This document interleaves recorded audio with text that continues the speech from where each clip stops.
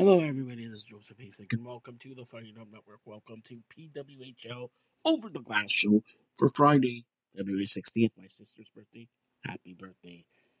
Tonight at the Scotiabank Arena, history was made.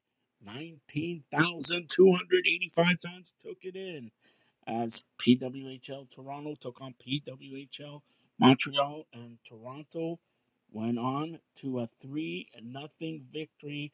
Yes, a shutout for Toronto in this one in front of 19,285 fans. As Jessie Compter scored her first of the year, assisted by Brittany Howard and Hannah Miller. Hannah Miller, her third from Ali Monroe, and Victoria Bach, her first into an empty net. And Toronto defeated Montreal by a score of 3-0. 19,285 fans took it in. Now, Toronto has played 11 games and they have 17 points. They tied now Montreal for second in the PWHL. Tomorrow, there'll be 2 games played, 2 p.m. Minnesota, Ottawa, New York, and Boston.